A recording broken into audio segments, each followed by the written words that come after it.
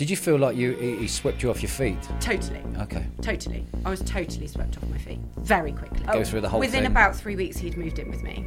Bloody hell. Wow. Yeah, innocently thinking, but actually, that was the tipping point. Why did you not have a pound note in your own bank?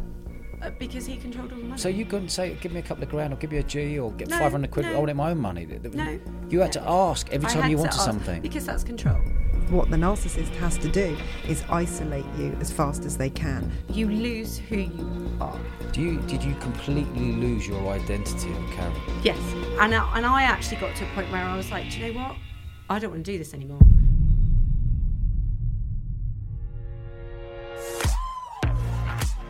Welcome to the Eventful Lives podcast. I'm your host Dodge, and I'm the founder of Bournemouth Sevens, the world's largest sports and music festival. On this podcast, I speak to fascinating people who have all lived eventful lives. If you haven't already, do us a favour, press the follow button and check us out at Dodge Woodall on Instagram, TikTok and YouTube, where we've now had over 40 million views. I have been contacted by many people wanting to share their own personal story since releasing the episode about surviving a dangerous narcissistic relationship back in September 2022. Karen Easterbrook is one of those people. She shares her personal experience of being in a relationship with a narcissistic husband and the devastating impact it had on her life.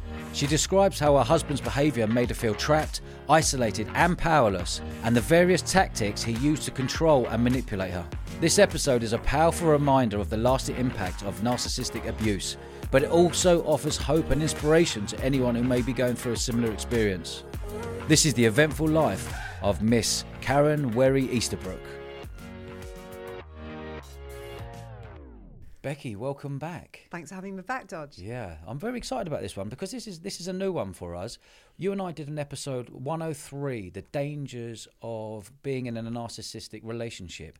And that went down unbelievably well because we saw the amount, hundreds and hundreds of messages coming in from every social media platform saying, I'm in that relationship. How do I get out of the relationship? Oh my God, that's me. Oh my God, that's my best mate. And I've never had feedback like it. So what we're doing today, we've got this, we're trialing something new. We're doing a threesome. Our first. Our first threesome, maybe. And it's with myself, yourself, and the wonderful Karen who we brought on today. Yeah. And again, I was utterly overwhelmed by the amount of responses that came in from that podcast, and especially from all the men that reached out as well, which I think really sort of shows the old story of men don't talk actually isn't true when you connect with them in the right way. I mean, obviously, I can't speak for men. Yeah. You know, I'm sure, you know, your insight into that was really important too. So as a result of all the questions and inquiries that we had about this, I thought it was really important to highlight an actual real narcissistic relationship so that you can understand through someone else's story how it plays out. And obviously it was difficult to find someone who wasn't in a co-parenting relationship that would then, them telling their story, cause them problems down the line. So, you know, I found someone who's courageous and has survived a narcissistic relationship to come and tell us our story. Yeah, happy days. Very much looking forward. Karen, welcome to the show. Thank you very much. Yeah, really looking forward to this one because this is, obviously we're just saying there, this is a whole new show for us, or a new angle we're going down. But the title of this one will be Surviving a Narcissistic Relationship. So let's roll all the way back. When you first got into that relationship with your other half, what year was that and how old roughly were you? I was 27, so 2005. 2005, 2005, so a long time ago. Yeah. And did you, when you first got into that relationship, where were you in the country? Was it, I was here, I was living in Bournemouth, I was working, I was just living a very normal life. Yeah. We met online, your classic direct dating back then. Yeah. It was just, I was 27, I was working, I had a career, but was like looking for somebody to, you know, settle down with and have an authentic relationship with. And back then online was something that people were starting to try, wasn't it? Now it's how everybody does dating.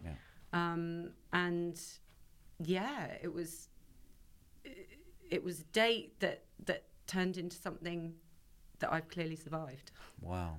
And when you say like dating back then, so that was obviously very new, 2005, your dating apps and what have you. did you go on a first date at a local pub or a restaurant? Yeah, we did. We went to a pub and then we had a walk on the beach. And sort of like, you know, what should have been like sort of a drink that was a couple of hours sort of turned into quite a long evening. And what I now know to be quite narcissistic behaviour is, you know, this was a guy who we had a first date. It was great. He called me back. He texted me back. He was desperate to see me. So literally within that first week, I was getting calls, I was getting texts, I was getting flowers, I was being invited for dinner.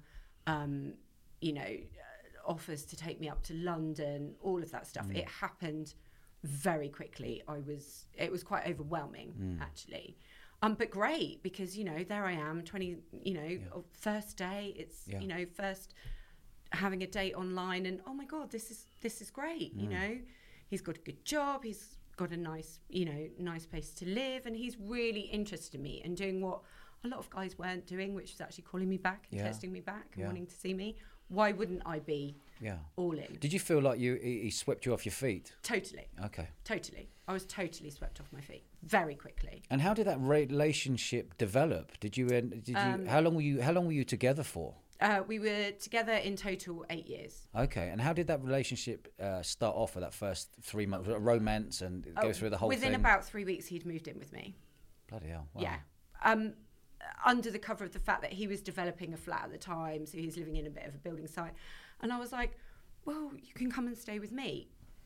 Innocently thinking, but actually that was the tipping point. Once he started living with me, that was it. You know, we were together, and he had no intention of us not being together. So yeah, it happened very fast. And actually he made it so easy at the beginning that actually I didn't see any red flags. I didn't know I was looking for red flags. I didn't really know what red flags were until kind of the end of our relationship. So it felt quite organic, but when I look back now, there were certainly things that actually I probably, when you look back, you think, oh, actually I should have realised that maybe that was a problem, or that was something I needed to consider. What were the things that you registered at the time? You thought, now knowing what you know now, what were the things that were registered in your mind to go, God, he was really controlling? Was it the controlling? Not at the beginning. No. It wasn't so much that. It was the more how much he needed to be part of my world and me to be part of his world. I think one of the things was, I remember he was cooking me dinner, and I'd had a long day at work, I was doing some stuff, and I was late rocking up for dinner. And he was ridiculously angry, to the point that he'd like thrown the dinner in the bin. And it was such an overreaction for what had happened. And the person being the person that I felt dreadful. I was like, oh my goodness, he's been so kind to me. He's being lovely to me. He's made me this dinner, and I've made him really angry. I need to make up for that. So that is a prime example of how a pattern started very early on. Of he would have an inappropriate reaction to something that would be completely normal, to then get me to be apologetic, to apologise, to just go, oh, I'm so sorry, you know, you were right, I've behaved badly. It was a very slow way of gaining control. And did you feel manipulated? I didn't realise at the time. No. You don't. Okay. And he was 8 years older than me. So you were 28, 27, he 27. Was 34. Yeah, exactly. 35. Okay. He was older than me. He clearly had a bit more life experience than me. He'd been married before, had a child with another relationship. So he had lived a bit more than me. So I was very much, well, you know, I'm a bit new to this. I take a bit of guidance. Actually, maybe it is me that is being inappropriate. Yeah. Interesting. What did he tell you about the exes that had been in his life? That they were hideous and that they treated him badly.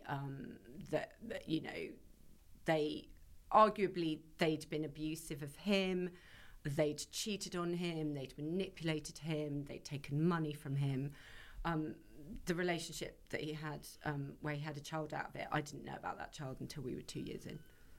So he hid that from me. Why do you think he would want to hide that, Becki? Because here he is intent on finding someone else for fuel. And so what they use is the backstory of them perpetually being a victim. They use the victim story to lure in caring people. Right, okay. And the caring people are going to go straight into feeling the pain of that individual, the narcissist, rather than actually going, hang on a minute, there's a pattern here of quite destructive relationship. Why, we can have one, that's really been a difficult relationship, but when the story is the same, we're not actually listening to our instincts at that point. So Karen, did you feel like you were really sympathetic to everything that he was saying? Absolutely. Why wouldn't I be? He was telling me he'd had these horrible relationships, these awful experiences, that he'd been denied access to the when I found out about the child, that he'd been denied access. The story that I was told, the story that I was fed, is not now the story that I know. Wow. It was very cleverly done to get sympathy, to get support, to for him to know that, I wasn't going to do that to him, essentially. That I wasn't going to be one of those women. And how did this relationship develop over the years? You were with him 8 years. You're like straight away he's moved in after 3 weeks. That's quite quick, right? It's quite quick. Yeah. And actually looking back now, wow, how did that happen? In that very short space of time, he was made redundant and his mum was diagnosed with terminal cancer. So he also then had a lot of trauma, as it were, to deal with. And so there am I, being the supportive girlfriend. Actually, what that triggered was for him to not want to deal with any of that and to essentially run away. But run away under the guise of going travelling. So we then spent a number of years travelling Europe and travelling around the country, just the two of us together, 24 hours a day. And how was that? All of the time. It was a lot. I'm not going to, I had a wonderful life for a bit, seeing lots of different countries, doing lots of different things, living a life that some people don't get to live. It came with a price. It came with a price that actually the way we did it was very much on his terms. Where we went, where we stayed, how we travelled, what we did. So I'm not going to deny that some of it was great. A lot of it was, frankly, me walking on eggshells, wanting, knowing that, I'm hundreds of miles away on the other side of the world with this person who's like, making my life hell. But it's all right if we can just do this. We'll do the next bit. If we can just get to the next place, it'll be fine. If we can just get him doing this, it'll be okay. What's that feeling like in a relationship where you're walking on eggshells? It absolutely plays havoc with your nervous system. I mean, I literally spent not just the years we were together, but the years since we were not together, escaping him essentially, living on fight or flight and eggshells, looking over my shoulder, constantly having to manage behaviours and actions to see if they would trigger something. And it's a lot. It absolutely destroys you physically, mentally and emotionally. Give me an example of walking on eggshells. Did you have the fear to say the wrong things? Did you have the fear 100%. Of looking at a man and he's saying, why are you looking at a man? Did you have the... Give me some examples. Oh, that happens all the time. Okay. I couldn't speak... if we were to go out in town or go out with my friends, I couldn't speak. I couldn't really speak to anyone else. He obviously managed all the money. He paid for my phone, would look at my phone. So that... He would look through your phone? Oh, God, yeah. You'd have to hand the phone over. My phone was not my phone. My money was not my money. He gave me money. And I had to ask for money. How did you allow yourself to get into that position? That's a really good question, isn't it? How can someone like me, who had a job, her career, very confident, get into that state? And that's the thing I think that most people struggle to understand, because they're like, why didn't you just get out? Why didn't you just do that? Why didn't you just do this? You become, over time, a shadow of that person that you want to be. It's done very insidiously and it's constant. It's day in, day out.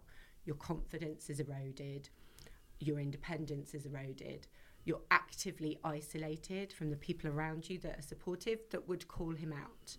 So he would create arguments with my friends, would keep me from my friends, would keep me from my family, because they were people that would say, hang on, are you okay? Yeah. Do you need help? Do we need to help you get out? So it is a pattern of behaviour that happens every day, day in, day out, for years.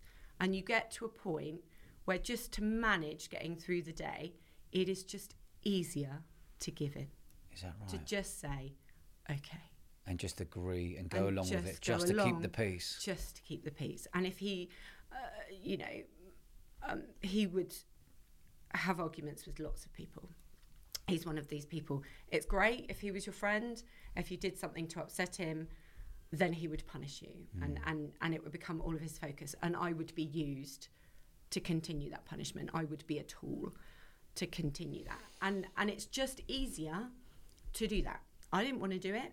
I would often look at it and think this is completely inappropriate, a total overreaction. But if I didn't agree, I made my life worse. Wow. And did you find that as the years went on, your life was getting worse and worse? Yes. But I was getting weaker and weaker. So you just think, oh, if I can just do this, it'll be okay. If we can just get to this point, it'll be okay. And then, you're 5 years down the line, and I'm in my 30s, and I'm like, I've invested so much into this relationship. I've put so much of myself into it. I've got so much to lose. I just need to keep going. And actually, I'm in my 30s. I kind of want a family. How do I give that up? How do I start again? And I didn't know if I could start again. And we were, by that point, I'd obviously given up work. We were traveling. We were then, earning money in other ways. So I was completely conditioned by him. He controlled all the money. I didn't even have my own car.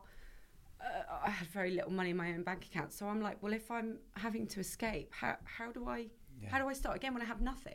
No job, no money, no car, no phone that I pay for. Wow. No computer that I own. So you're completely trapped.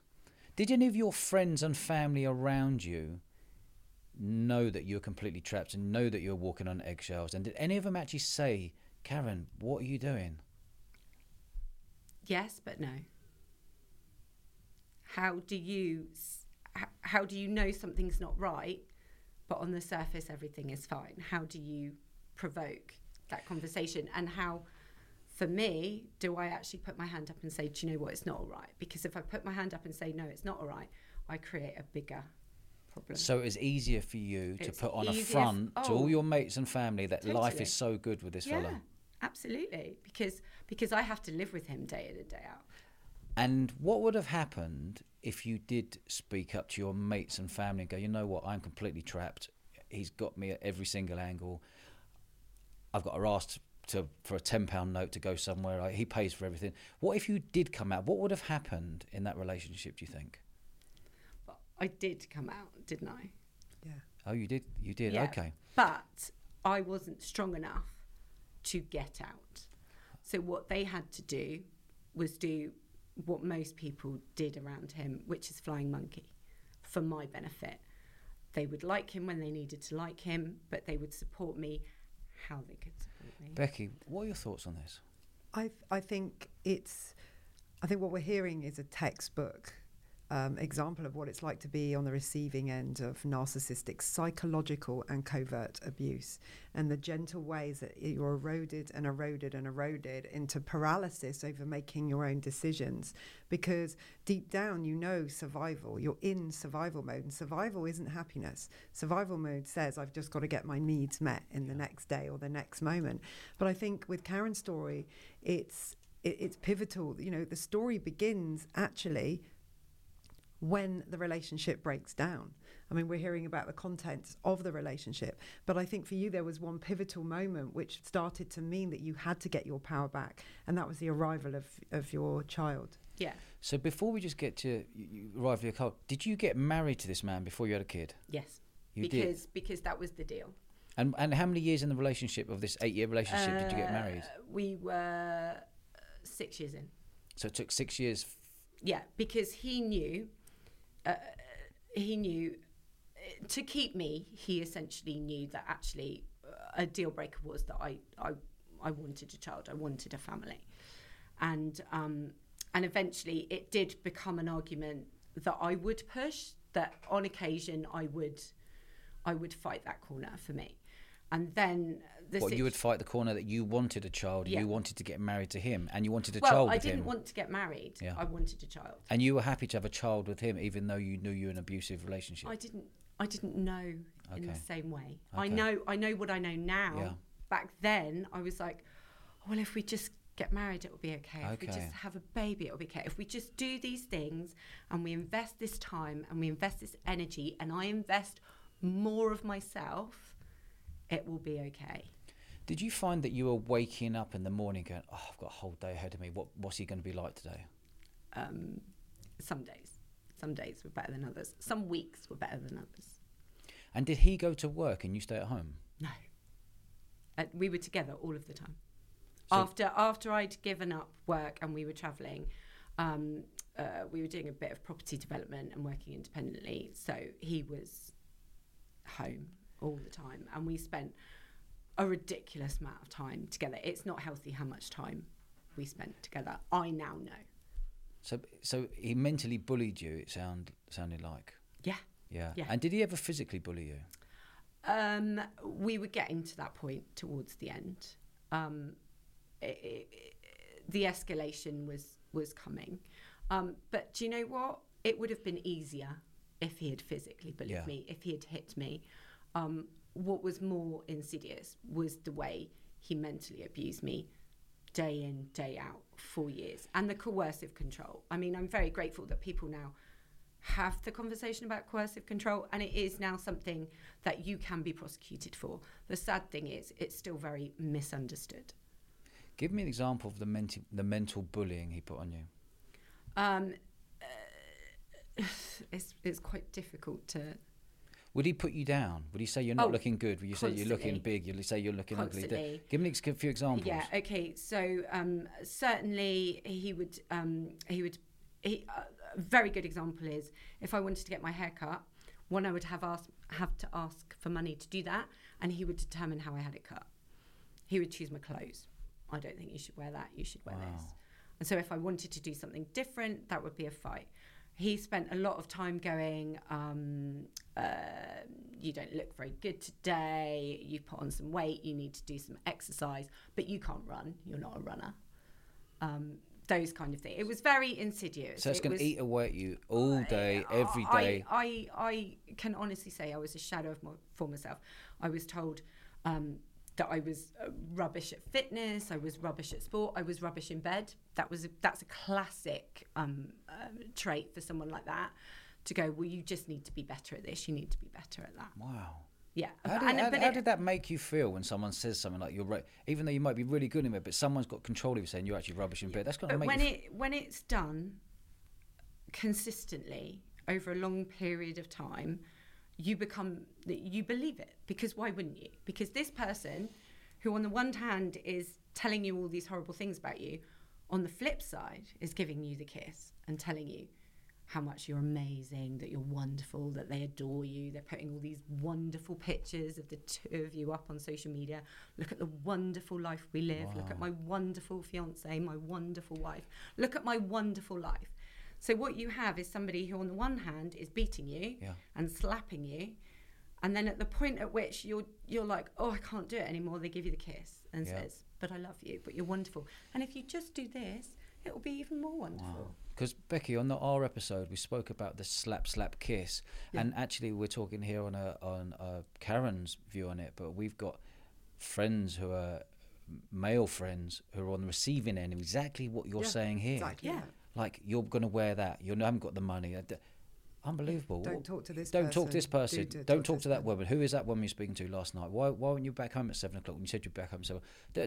It's going to eat away at you. But I think the biggest weapon that we've heard also is, obviously backed up with slap kiss, is that how isolated Karen had been made. Yeah. And that is how they start to replace your identity, by isolating you, by pointing out all the faults in your friends and families around you, so that you start to doubt your version of reality. That's the gaslighting.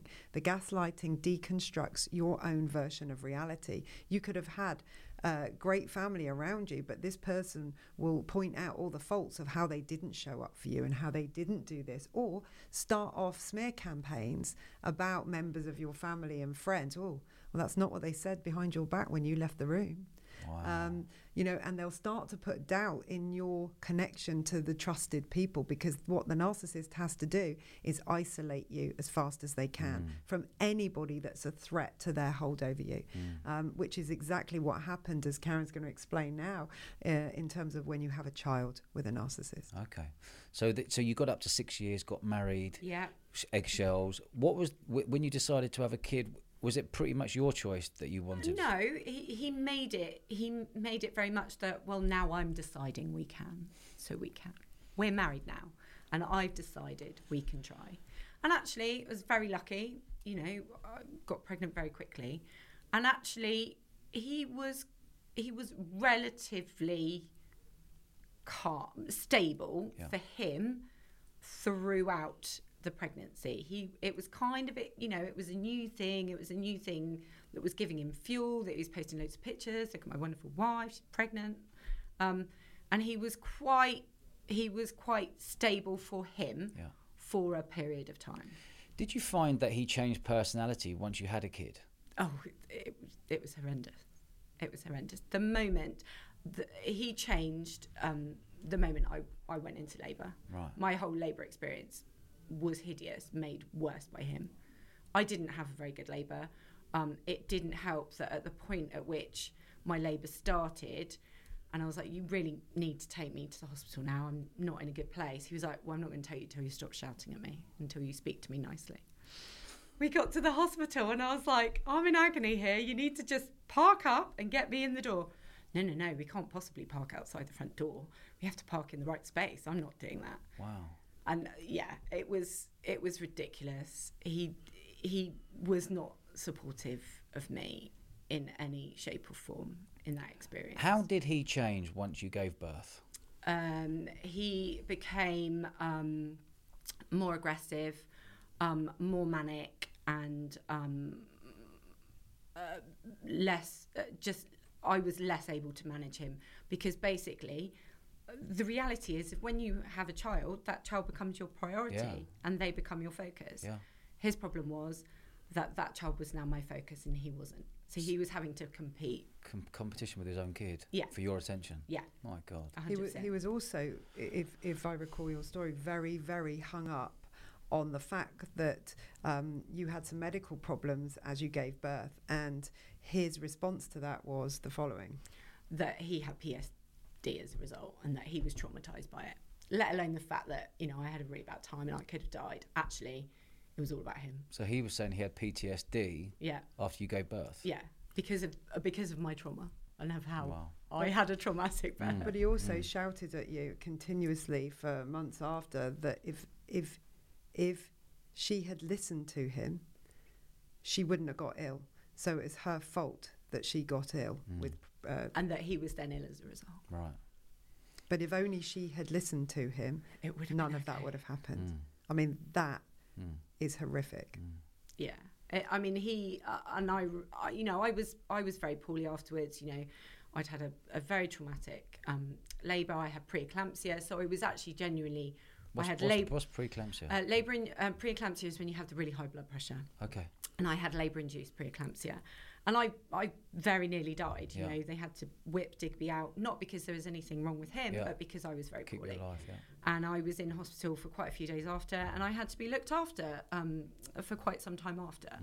I lost a lot of blood. I was anemic. My blood pressure was all over the place. So I genuinely needed looking after. Yeah. And then I also had this little person that really needed looking after, and actually had come into this world quite traumatically and had his own issues.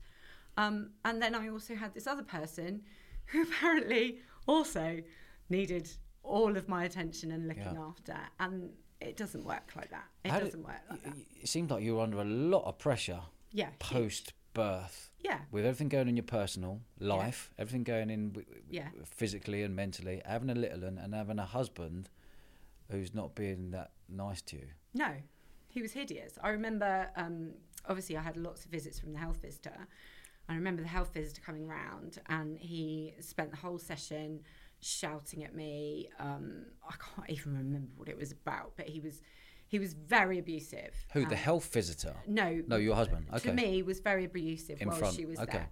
And the next week, when I went to the clinic to get my son weighed, she actually pulled me aside and said, "Do you need help? Right. Do we need to call someone? Yeah. And do we need to call the police?" And at the time I was like, no, I'm really fine. And actually, that is a prime example of him, after having my son, that his behaviour got so much that actually he wasn't able to control it so well in front of other people. It was becoming very apparent what he was doing to me, and other people were starting to see it and feel it a bit more. So you were with him 6 years. Are you telling me 8 years in total? In total, but it's 6 years when you gave birth. Are you telling me in that whole 6 years none of your family and mates knew what you were going through? They knew things weren't okay. They knew they weren't perfect, but I didn't feel like I could tell them everything, because also once you do that, you have to do something about it. Yeah. And you also have to have the strength to do something about it. Yeah. They knew he wasn't right. They knew it wasn't great. But also I was still trying to tell myself that I could fix this and I could make it work. Because I'd been conditioned to thinking, if I did more, it would work. Yeah. Not if he did more. If I just did more and I did more of what he wanted, it would work.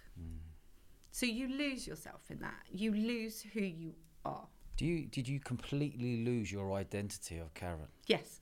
Completely 100%. gone. I was a shadow of who I was. A total shadow. What knock-on effects was that for you mentally? I've had to do a lot of work to work out who I am. Because there's the Karen I was, there's that Karen, and then there's the Karen I am now. So there's the Karen from 0 to 27. Yeah. And the Karen as an adult from 18 to 27, say. You had an 8-year period with him, who you completely lost yourself as the years went on. Yeah, and then I've had this 8 to 9 year period of escaping from him, because it doesn't end when the relationship ends. I've had 8 years of having to escape. When was it after you gave birth and you thought, this is enough, I need to get out of this relationship? I was, I mean, this has been used against me by him. Obviously, after having my son, I was a bit poorly and I had some postnatal anxiety, which I dealt with. On top of everything else? On top of it. But no surprise, after having a traumatic birth, I have a bad relationship and I had a bit of postnatal anxiety. Not depression, anxiety. The anxiety comes very quickly after, so it's like about 2 weeks after, which I got some help and some counselling for. What does anxiety mean to you? I wasn't able to... I didn't want to leave the house. I didn't want to do anything. I felt very stuck and fearful that I wasn't going to be a good mother, fearful that I wasn't going to bond with my child, fearful that I couldn't do all the things I was going to do because I'd been told I wasn't any good at doing any of those things. So you then go, but I've got this little person who I love unconditionally, who is teaching me about love, because let's be honest, what I was in wasn't love and I didn't know what it was. And this little person... literally, the moment he cried has changed my world massively. And my overriding thought was, how can I fight for him and teach him about love and what life should be if I can't fight for myself? Yeah. And that's the tipping point. And that tipping point came that I then got some counselling. And you know what? That was amazing. 7 sessions, but that 7 sessions fundamentally changed my viewpoint, because I could go to someone who didn't know anything about me. I would get dropped off, you know, with my son in the car, get dropped off, and then I would get grilled when I came out about what I talked about. Well, what did you talk about? What did you say? Did you talk about me? So your husband knew you were going to counselling? He had to take me because I had a cesarean. I couldn't drive, so he was having to take me. And he was paying me. for it as well? No. It was free because of my situation. But also he was controlling that. He was taking me. He was picking me up. What did you say to him? I need to go to counselling for my anxiety, but deep down that was a cover for going to counselling to tell him about your... I went for that, but obviously part of the anxiety and where I was at stemmed from actually the life I've been living for that time. So what that did was free me up in a really safe space to actually work out who I was and what I wanted and what I needed, and more importantly, I couldn't be there for my child if I wasn't looking after myself. Would you say counselling, the moment you met that counsellor the first time to give you advice, was that a game changer, a life changer for you? In that point in time, yeah. Yeah, because it just gave me space to breathe and think about me and my needs. And it was enough to just tip the balance of me going, hang on a minute, who am I? Where am I? What am I now? Because, you know, I was Karen, and then I was married Karen, and now I'm a mum. Yeah. Now I'm mum Karen. And actually, this is the biggest gift I've ever been given. Yeah. And I do not want to do anything other than win at this. And I had to make a change. I had to find some strength to work out how I did that. Did you open up to the counsellor about everything? Yeah, everything. Yeah. And then when you come out, your husband would grill you what you're talking about, but you would keep 90% of it back away from him. Do you know what? But the whole point, I think a lot of people find this with counselling, is once it's out, you actually forget what you've said, because the whole point is you've got it out. Yeah. So a lot of the times I would come out and I'd be exhausted, and he'd like, what do you talk about? And I'm like, do you know what? I can't even remember it all, because it doesn't matter. Yeah. It's out, and I feel better. Yeah. And I think that's, you know, it's a bit of a misnomer. Like, you've talked about all this stuff, and it's great. For me, it was a release. It's therapy, isn't it? Yeah, it was. Did you feel cathartic coming out of there? Like, yeah, 100%. It's, you know, it was great, and it was a game changer for me. After seeing that counsellor for your 7 sessions, what was your movement over the next 2 years before you actually split with your husband? Well, it was less than 2. We were married for less than 2 years, and actually, we just about made it to our wedding anniversary for the second time. I basically had got to the point where I wasn't really interested in his drama and the way he was doing things. I was interested in making sure that my son was okay and that I was doing okay to provide all the things that I needed. I mean, he was hideous. Again, he was controlling of all the money. My son needed new teats for the bottle. He was like, we're not going to buy new ones. I just poke holes in them. So my auntie and uncle bought me new ones. He doesn't need a Sophie the Dragon teasing toy. Not paying any money on that. My auntie and uncle bought one back from France. So what I learned to do was just manage. Yeah. If he would say I couldn't have something, that was at the point at which my family and friends were beginning to realise that actually things were not okay, and I was asking for help, and I was asking for support. And, you know, we would talk, and they could see that I needed help, but it was very much, don't rock my boat, but can you be there if I need something? So that was the time when they were sensing something's really up. Well, they'd kind of known, but it was the time at which I was letting them in to actually what my world was like. Why did you not have a pound note in your own bank? Because he controlled all the money. So you couldn't say, give me a couple of grand or give me a G or get 500 quid. I wanted my own money. No. You had to ask every time you wanted something. Because that's control. And that's permission. And that is getting him to get me to go to him to say, but I need this. But why do you need it? What do you want it for? It's control. How mad's that? It's control. It's coercive control. And it happens right at the very beginning and all the way through. And then you get to a point that I was hiding money. I was asking for money and I was keeping money hidden. So these are all the red flags, Becki, that we're sensing here. Anyone in a relationship listening to this, or anyone who knows in a relationship listening to this, these are all the red flags we're sensing here, right? Yeah, they're all lining up. The gaslighting, the love bombing, the gaslighting, the smear campaigns, the control, the isolation that builds self-doubt and cripple you and paralyze you into being able to help yourself. I think it's also important to highlight that we're talking about money being used as control, but this wasn't a wealthy man. You know, for anyone here who's picturing travelling around the world, luxury and things like that, we're talking about a man who, if he had a tenner, you would have to justify your 50p and would be, I mean, one of the examples you also gave me was when he started to control food and how she ate.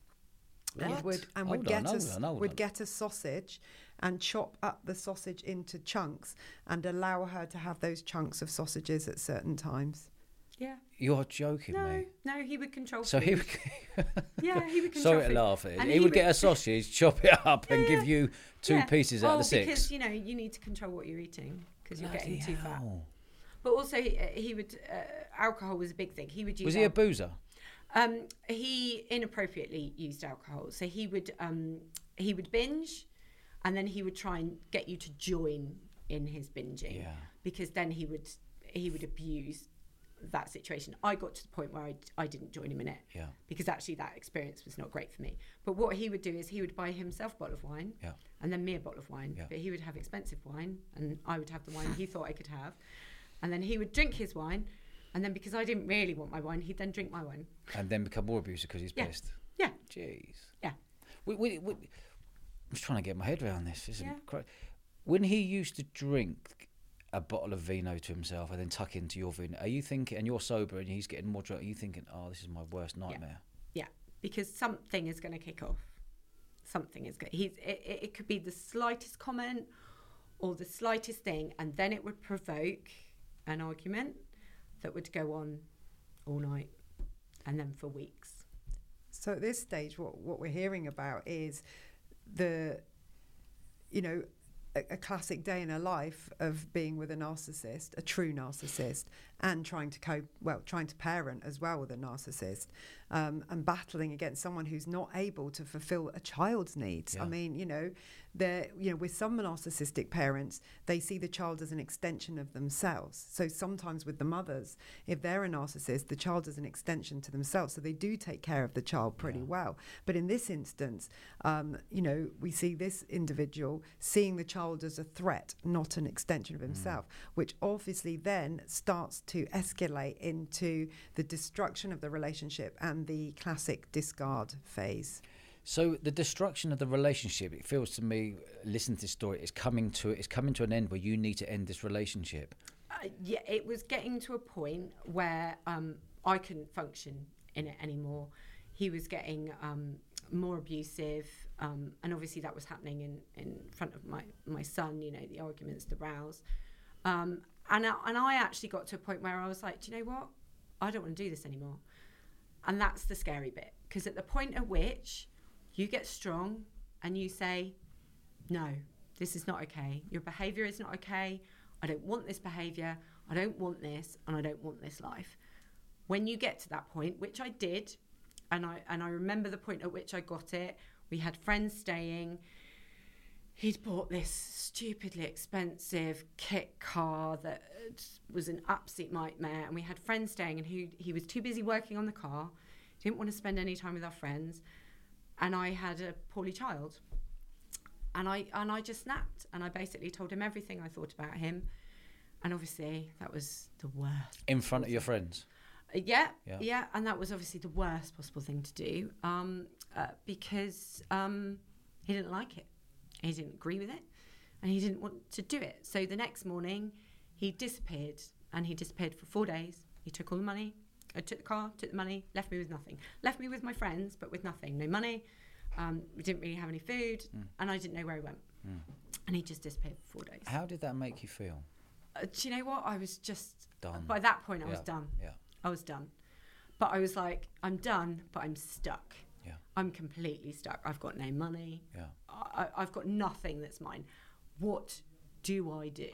How do I escape? Because I know I need to, but I don't know how I do it. And I know when I do escape, he's going to be hell. My life will still be hell. But I've got to do it because I've got this little person that needs me to do that. So you were thinking, I need to escape, but you were also scared to escape because you think your life would be even worse by escaping. Yeah. That's the reality, and that's the truth. Bloody hell! And then, so when you escaped, how did you escape? How did you leave? How did you split up? Did you? Do you know what? Classic Narc. He got to a point where he was like, "You need to leave because this is your fault. You need to leave, and you need to sort yourself out." So he essentially dropped me off at my family's house with 2 bags of clothes and a box of toys. He discarded me. He threw me and my son out. Yeah. That was his. At that point, and this sounds really bad, but at that point, was a part of you going, happy days? There was a part of me that was just relieved. Yeah, relief. Get me out. Relieved, because I literally had a minute. I mean, he wouldn't let me take the cot. He wouldn't let me take the pushchair. And he literally gave me the basic things what he chose that were you mine. To have. Yeah. Absolutely. Absolutely. So rolling on, when you've obviously, a narc obviously doesn't want you to tell all your friends and family exactly what's gone on over the last 6-8 years. When you let it out to your friends and family, how did that feel to you? Oh, it's like a relief. Yeah. It was such a relief.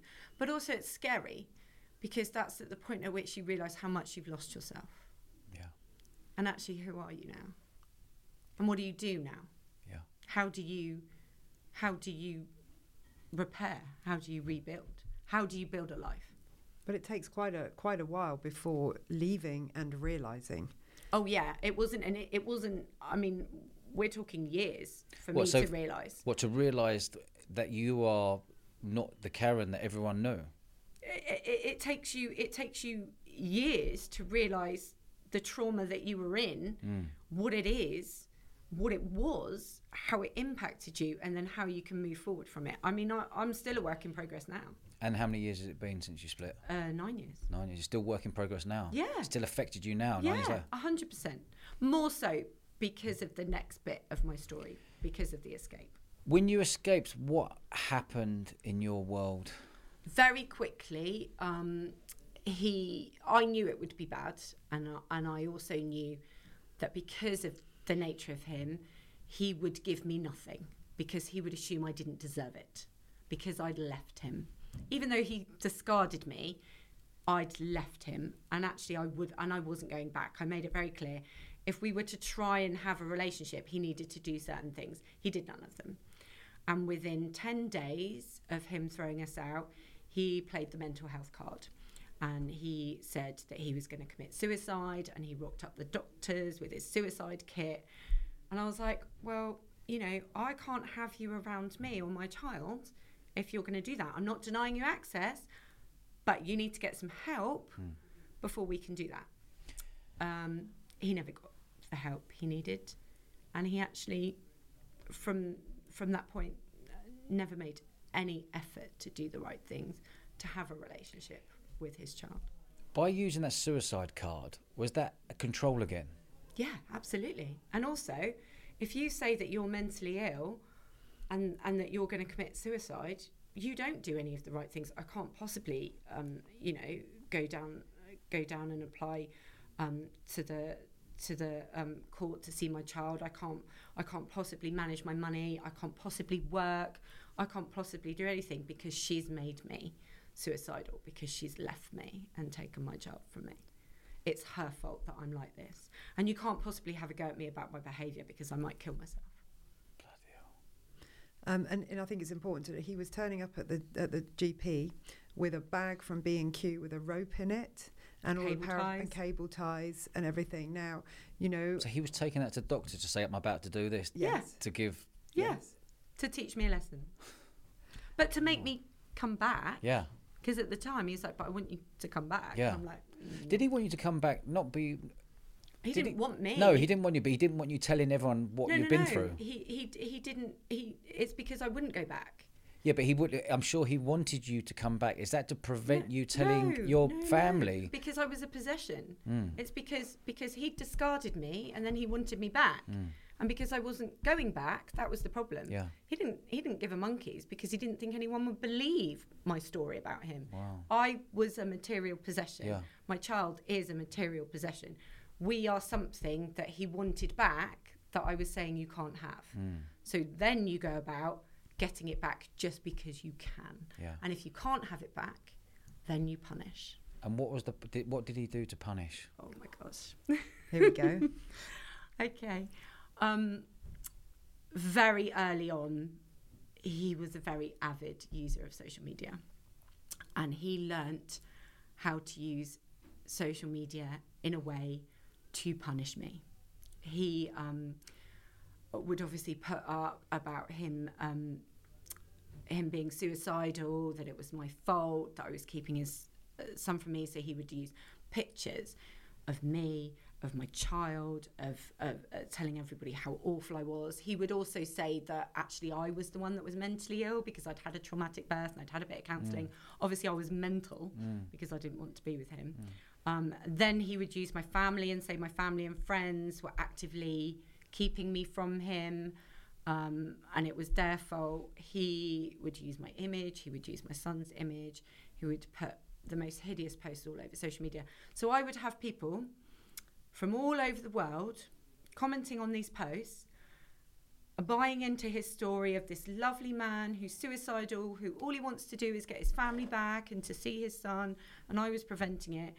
And, you know, and my family are stopping him from getting to me, so if he could just get to me, it would be okay. So I would then have all these people messaging me, asking me to just hand my child over. So, bloody hell. He made no attempt to see his child. I never denied him access. No. We tried mediation twice. He failed it both times. We tried to do access through the children's centre, and I couldn't understand. Like, I'd set everything up. I'd been to the children's centre. Everything was in place. Money I didn't have. I paid for my mediation. I paid for my children's centre. He gave me no money. He's not giving me any money. So I was paying and doing my way, and I couldn't understand why it wasn't moving forward. And in the end, I went in there and I said, what is going on here?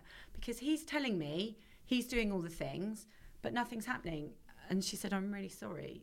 We actually had to ban him from here. I said, I don't understand. She said he was so abusive that he got banned from the children's centre. Right. Which I then paid £80 for a report, to have that report as my protection. How does it make you feel at the time when you were reading stuff like this, going, he completely twisted this story around? Do you know what? It's horrendous, because all you want to do is to tell your story and to say, do you know what? It's not me. I'm a victim here. I've been abused for years.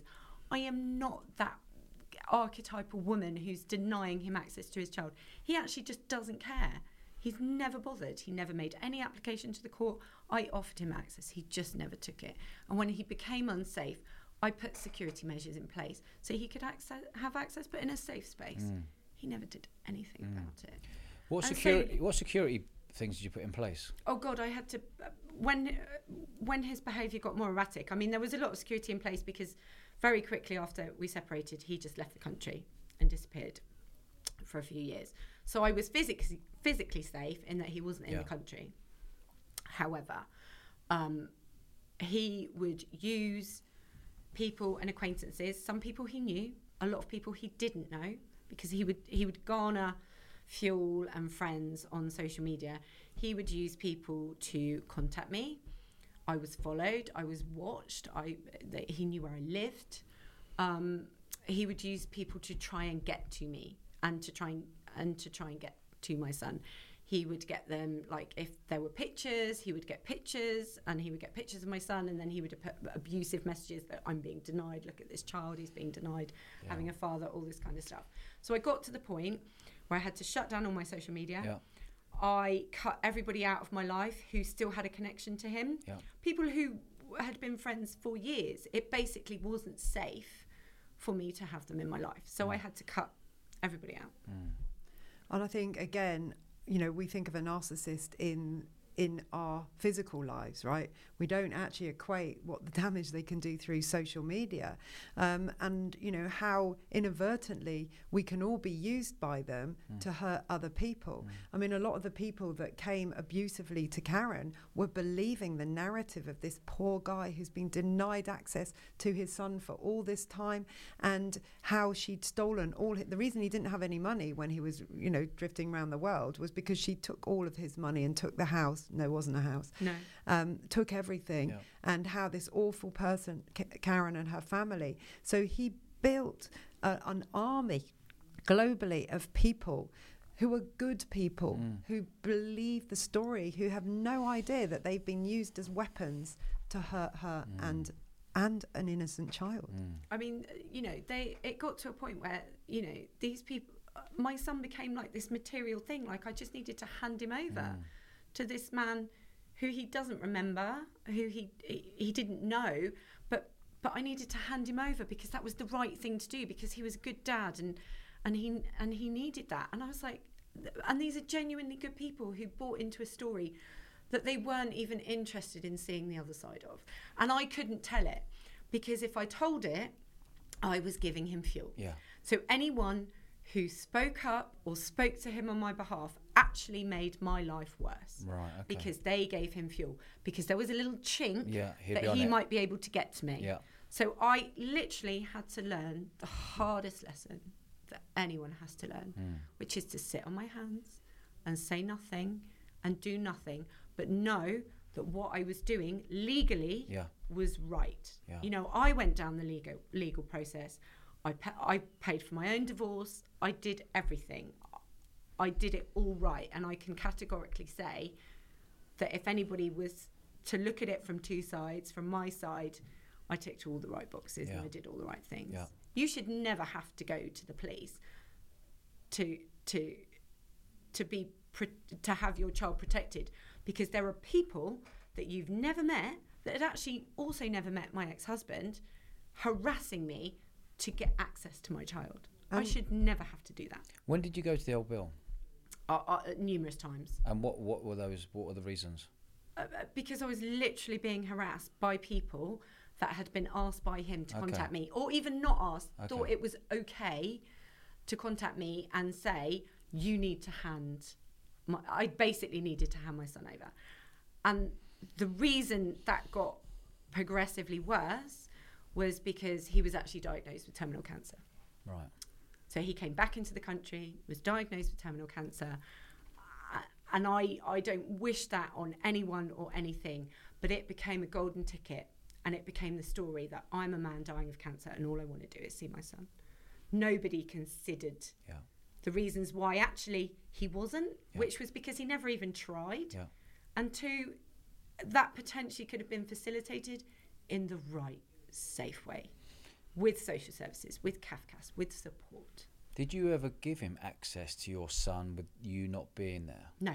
No, okay. Because he actually, 10 days after he threw us out, he played the suicide card, and then he never engaged with the process afterwards. It was not even an option. He didn't try. Yeah. So that I would have done if he had engaged with the process. He never did. Okay. He never did. He had so many options, and I was open to it as long as it was done safely. And he got himself banned from the children's centre. Yeah. So we couldn't even do it locally. Yeah. We were looking to have to go to Portsmouth, which he refused to do. Mm. So anyone listening out there who's in a relationship where they feel they're walking on eggshells and they know they can't see a way out, and they know they're losing their friends around them and they're losing their family around them because of the relationship they're in, what advice would you give to them? That you have to find safe spaces where you can just talk about it but still function in the life that you're in. That you can know that it's safe, that they will look after you, they will protect you, that they will hear you, and they will help you get strong. That's what you need. And it could be one person, it could be a number of people. It doesn't even have to be family. But you just need to know that there are people that are safe. I was very lucky. I did have friends and family who have kept me safe, and to this day have kept me safe and kept my son safe. Mm. You know? Because it's interesting.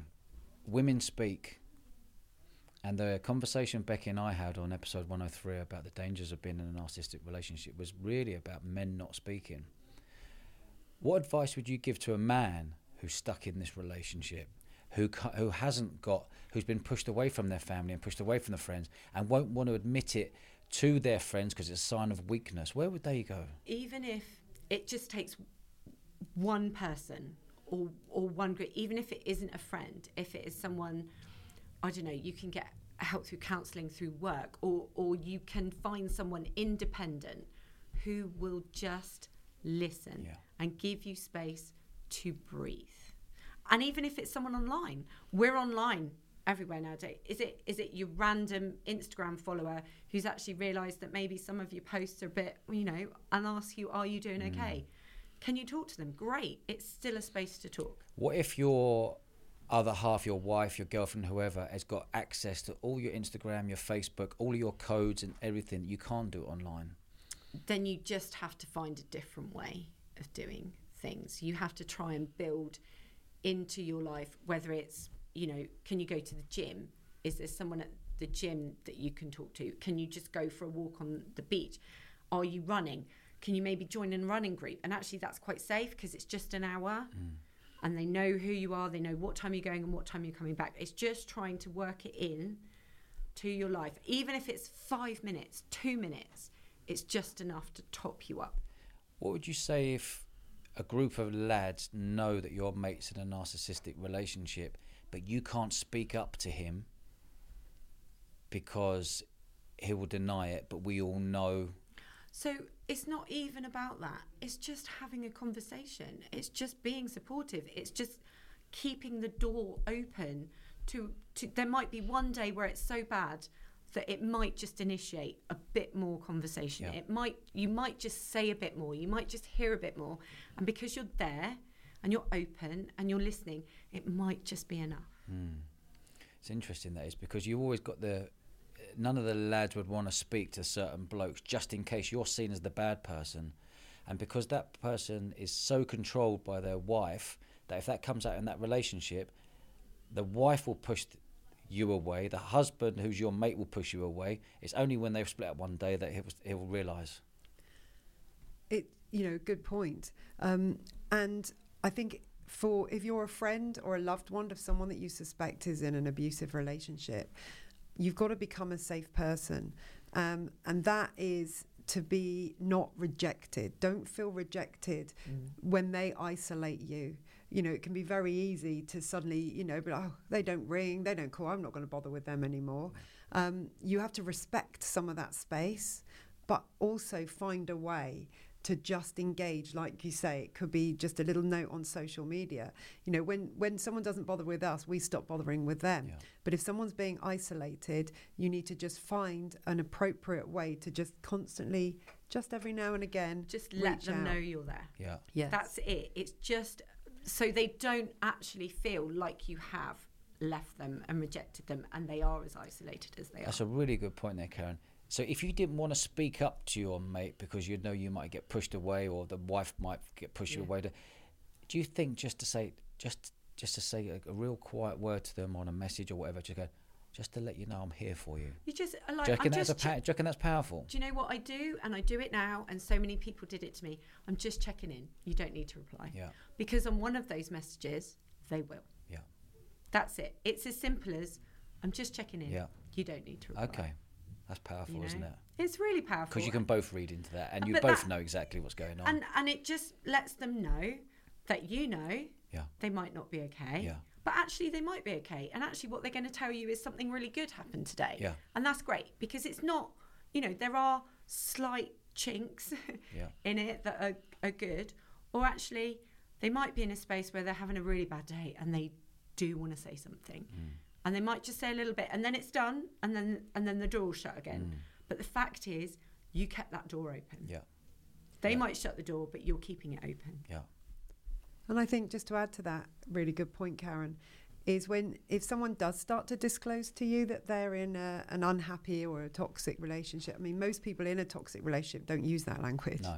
They don't describe themselves as being that until they're healed enough to realise what they were in. But if someone does sort of start to say how unhappy they are, and you are starting to hear some things, you're thinking this is above and beyond, two people who just perhaps aren't communicating well or in the same place. I think it's important, especially for guys, to not jump in with, well, you need to leave her. Yeah. You need to do this. You need to do that.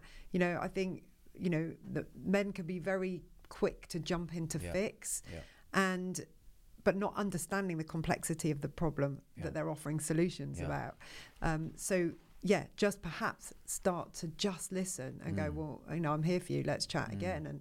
And then get permission to offer some solutions. But even big, tough men being ruled and controlled by an 8-stone wife, they would have a massive fear that if they said, I've got to end this relationship, I'm not liking your behaviour because you're getting pissed every day, or you're using cocaine, or you're arguing, or you're pushing all my mates away from me, or you're just isolating me completely, and you've actually knocked me down to build me up into the person you want me to be. Oh man, that's just for me. It's just. But again, it happens and it's happening. It does happen. No one's exempt. No. Like no one is exempt from this. It doesn't matter how big you are, how tough you are, how wealthy you are. But also, none of us are exempt from being a flying monkey. Yeah. Somewhere we're all being used, or someone is attempting to use us as a tool to hurt another person. Yeah. So when you next encounter somebody who in the first very small space of time discloses far too much of a victim story. Just check in and think, hang on, am I being brought into this person's victim story? Because if you are, they're sussing out and measuring whether or not they can use you as a weapon to someone else. I mean, I'm a classic example of he created this whole story about how he's been denied access to his child, how it was making him mentally ill, how it was my fault because I was mentally ill and my family and friends were keeping him away from me. So much so that you had the lady who ran the Narcissistic Bullying Helpline website contacting me and my family to have a go at me, to say that I should be just handing over my son and doing that. So you have someone... So she's controlled the Narcissistic Bullying website. She doesn't realise that she was being used to continue punishing me and bullying me, and actually what she was doing was attacking the victim on his behalf. There were so many people, really, really good people, who he used to continue to attack me right up until he died.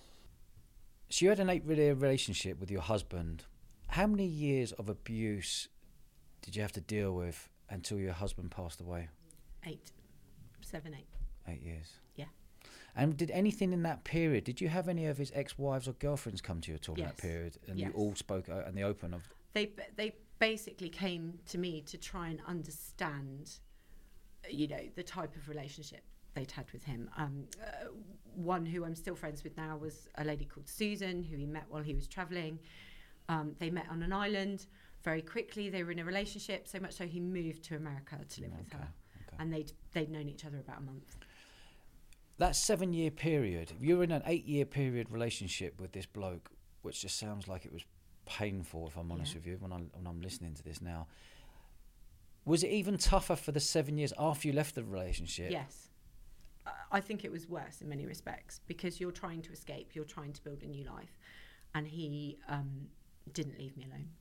He wouldn't let me go. He was just trying to still be in my life, to still have control. And where he couldn't get control, or he couldn't get to me directly, he was getting other people to try and get to me. I was harassed. I had to I had to call the police. I was constantly looking over my shoulder. I got to a point where I could put no pictures of my son on social media, because they would be saved and by other people and taken and given to him and abused. And I would go somewhere, and then if I was to post on social media where I'd been, I would do it after I'd left. Yeah. So nobody knew where I'd been. Yeah. I actually moved to a property where it was a first floor flat where you had to get through 2 doors where I could see out the window, so I could see. So you purposely went for that, just so people had to go through doors to get... Because you had to go through doors to get to me, and I could see who was in the road if they were ringing my doorbell. So for the first 8 years you were living in fear. For the next 7 years of splitting up with him, you're still living in fear, but it got worse. And looking over your shoulder, because you just didn't know what he was going to do. I had to have safeguarding measures put in at school, so if anything were to happen, if somebody was to turn up at the school gate, that the teachers would know, and that they would make sure that my son was safe. So in 2020, your husband passed away. He did. How did that make you feel? Honestly, I wished for freedom. I didn't know how I was going to get it. And as awful as it is, it was a relief, because I was free, because I didn't have to look over my shoulder the whole time. And I knew that my son was safe, that he would never have to really experience all of this behaviour that I had for years and years and years, and that I'd done such a good job of trying to protect him from, but at the same time still give him a really normal life. And I've got to a point where I can now live a normal life, but it's taken an adjustment. So, I lived the 8 years of the marriage, the relationship. I lived the 8 years, 7, 8 years until he died. And I've now lived the 2 years of what freedom actually means. And that's still been a learning curve, to learn to live without looking over my shoulder, to know that I can make different choices and do different things. Wow. It's a lot. Karen, this is some story. Really is. It's you're a very incredibly strong woman. It's made me strong. Yeah. Because I had two choices. I had to fight for myself and my son, or Yeah. not. I fought for my son. Yeah. To do that, I had to fight for myself. Yeah. Powerful.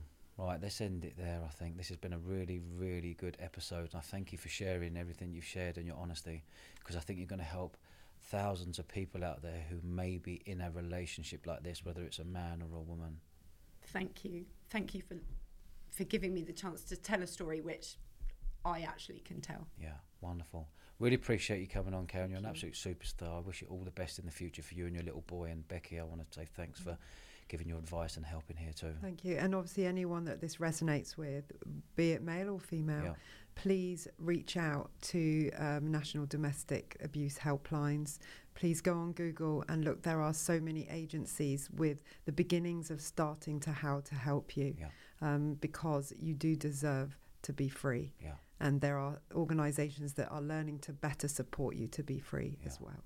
Wonderful. Thank you, Karen. Thank you, Becki. It's been an emotional one, but it's something I've really enjoyed, and I know we're going to help a lot of people. Cheers, guys. Thanks. Thank you. Thank you